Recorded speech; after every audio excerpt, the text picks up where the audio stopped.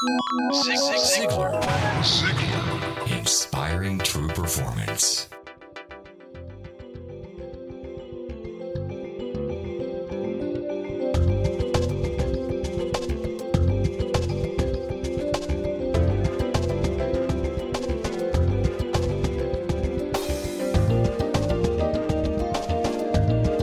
Welcome to the Ziglar Inspire Podcast. My name is Blake Lindsay, and thank you for stopping by Ziglar.com. I really enjoy hosting these shows. Of course, I get the easy part, but I hope you take the easy part too and tell everybody you know about this. Several weeks ago, we listened to my friend Brian Flanagan, a colleague of Mr. Ziglar since 1984. Brian taught a sales class and really emphasized the importance of the sales process. I received some fantastic feedback on that lesson and wanted to share more with you. Let's listen to Brian as he continues to talk about a sales process.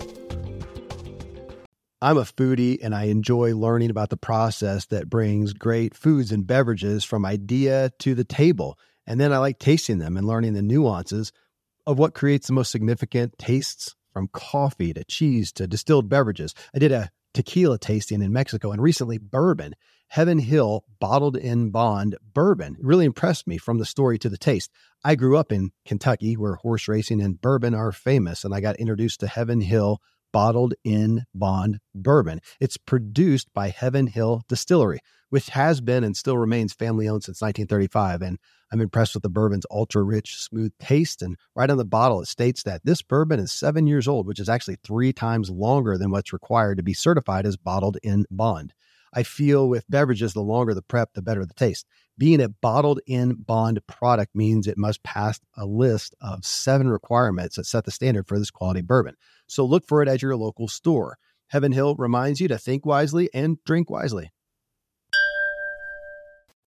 When you need mealtime inspiration, it's worth shopping Kroger, where you'll find over 30,000 mouth-watering choices that excite your inner foodie. And no matter what tasty choice you make, you'll enjoy our everyday low prices, plus extra ways to save, like digital coupons worth over $600 each week. You can also save up to $1 off per gallon at the pump with fuel points. More savings and more inspiring flavors make shopping Kroger worth it every time. Kroger, fresh for everyone. Fuel restrictions apply. You can enter into a process. Let me tell you about the process that we're about to talk about. I'm a big believer that in any process, in any sales environment, you have got to adhere to this. I believe in any sales environment, you must adhere to this principle. This is another principle we'll talk about. In order to be convincing, you must first be convinced. In order to be convincing, you must first be convinced. Now, what does that mean? You've got to believe in your product. And when I was selling for the IBM typewriter division of IBM many years ago, we had the only Selectric typewriter, that little single ball typewriter, for a few years while I first started selling until the patent ran out. I believed in the product. So it wasn't a case of my being convinced that the product was good. I believed in the product, but I was failing as a salesperson. To be convincing, you must first be convinced. Let me tell you what that means. Not just product. It also means believing in yourself as a sales professional.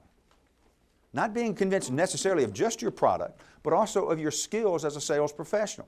Some of you, as the story that Ziglar related about Bill, the cookware salesperson, he didn't have a set of his own cookware. He was using a competitive brand. He had a belief problem, a convincing problem. To be convincing, you must first be convinced. If you need to be sold on a product module that you have, or a product line or a brand that you have, go to somebody that sold it successfully and acquire the needs and benefits and understand the needs and benefits so that you can sell that more effectively. To be convincing, you must first be convinced. Now here's a tough one. Some of you aren't going to like this. The 6th principle. More sales are made in your car than in the customer's office. More sales are made before the sale than during the sale. Now what does that mean to an Irishman?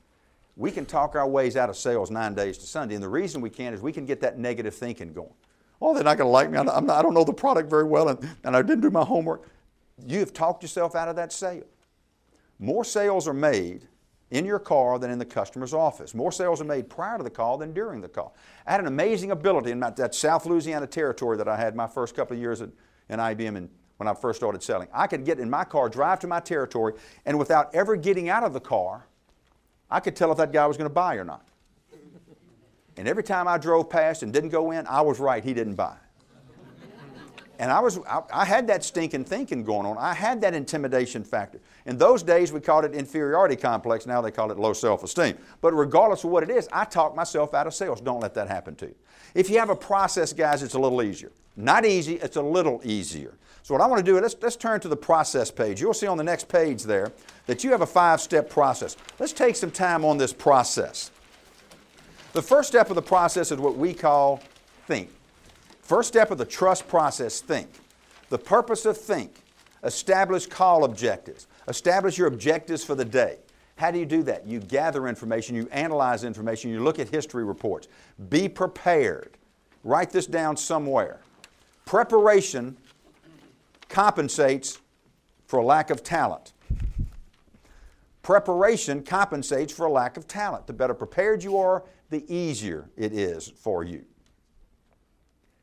Now, once you've thought, what we want you to do is go out and relate. Now, this may be over the phone, it may be face-to-face, it depends on how your sales cycle works. We're big believers that they don't buy from you until they like you. I'm not saying bring you home and show you off to the family, but you've got to build that trust and rapport. The R stage, relate. You need to establish trust and rapport. You do that by focusing on the prospect. Golly, that's hard. Once again, if you've got all the attention, if you get wrapped up in yourself, you got a pretty small package. If all the attention's on you, it's very difficult to do this correctly. Out to the side or up above where it says focus on the prospect, let's write these 4 letters. P-O-G-O, all caps. POGO, P-O-G-O, profile. I'm going to introduce something to you called the POGO profile, which will allow you to find out about the person, the organization, their goals, and the obstacles to those goals. Now, those are all written down somewhere in your handout there, your workbook. The purpose of POGO is to start a profile so that you can relate to the other person. It's a structure within a structure. Once we've done that, then we kind of mesh the second and the third stages together. We start to uncover the needs. You uncover needs so that you can identify the needs, issues, and concerns. You do that, the last column there, by asking appropriate questions. Appropriate questions. That's the key. Asking appropriate questions, the right type of questions. And we'll talk about that also. Now, once again, I said this earlier, I'll repeat it. This is the stage we need to elongate. This is the stage that we need to spend more time in than we want to. And the reason it is that 2 people have to have a complete light bulb going off in their mind.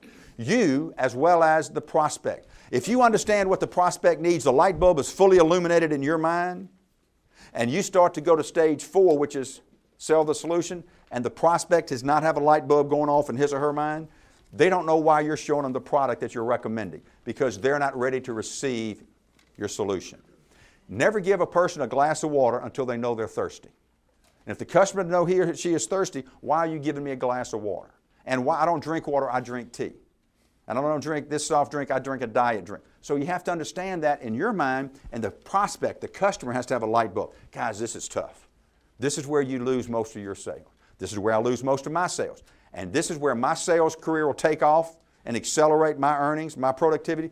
Your sales can take off and you can accelerate your productivity if you learn how to get the customer mentally out of balance. Not physically, not emotionally, but mentally out of balance. By saying maybe there's a better way to do things. We'll work on that. Number 4, sell the solution. Where it says sell the solution, write this in there, the little box. Sales presentation. Here's where you're making your sales presentation. This is where we present the product. The problem is when we do this prematurely, the customer says, why do I need that? They're not ready to receive it. The last thing down there is take action. We need to reach closure somehow. Let me tell you about closing.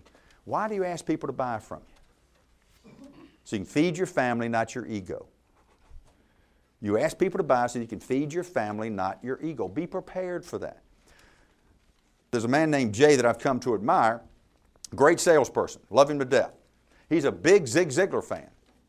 His favorite set of tapes is Ziglar's Secrets of Closing the Sale. It's 12 tapes on closing. 101 ways to close the sale, over 500 questions. So I'm talking to Jay, and I'm playing with him a little bit. I said, Jay, so tell me about your favorite tape set. Secrets of Closing the Sale by Zig. So I was going to peg him. I said, okay, Jay. I was going to check him out. I said, Jay, what's your favorite of all what's your favorite closing technique? And he stopped and thought, didn't say anything. He paused. He said, Brian, I don't have a favorite closing technique. I said, I got you. He said, no, you missed it, Brian. You missed it completely. Zig didn't give me a closing technique. Zig gave me a closing attitude. Whoa, that's dangerous. Closing techniques are a closing attitude is dangerous. And what he was saying was that it doesn't matter what technique I use, Brian. If I go in with a closing attitude, I'm going to be successful. Guys, gals, we need to develop a closing attitude. We're going to share with you some skills. Zig in another recording will share several closing with you, but we want you to understand that closing attitude is more important than the technique you choose to use at that time. Always have that closing attitude. It is certainly important to build your sales career on a strong foundation of honesty and integrity, then to pursue the best sales methods and techniques so that you bring not only great credibility to your customers, but also great skill. It is possible to keep learning and improving throughout your sales career, no matter how long or how short you've been in the profession of selling. Today, go out and sell somebody something with style and with confidence. Until next week, I'm Blake Lindsay, encouraging you to live your life to the fullest. Ziglar. Inspiring true performance.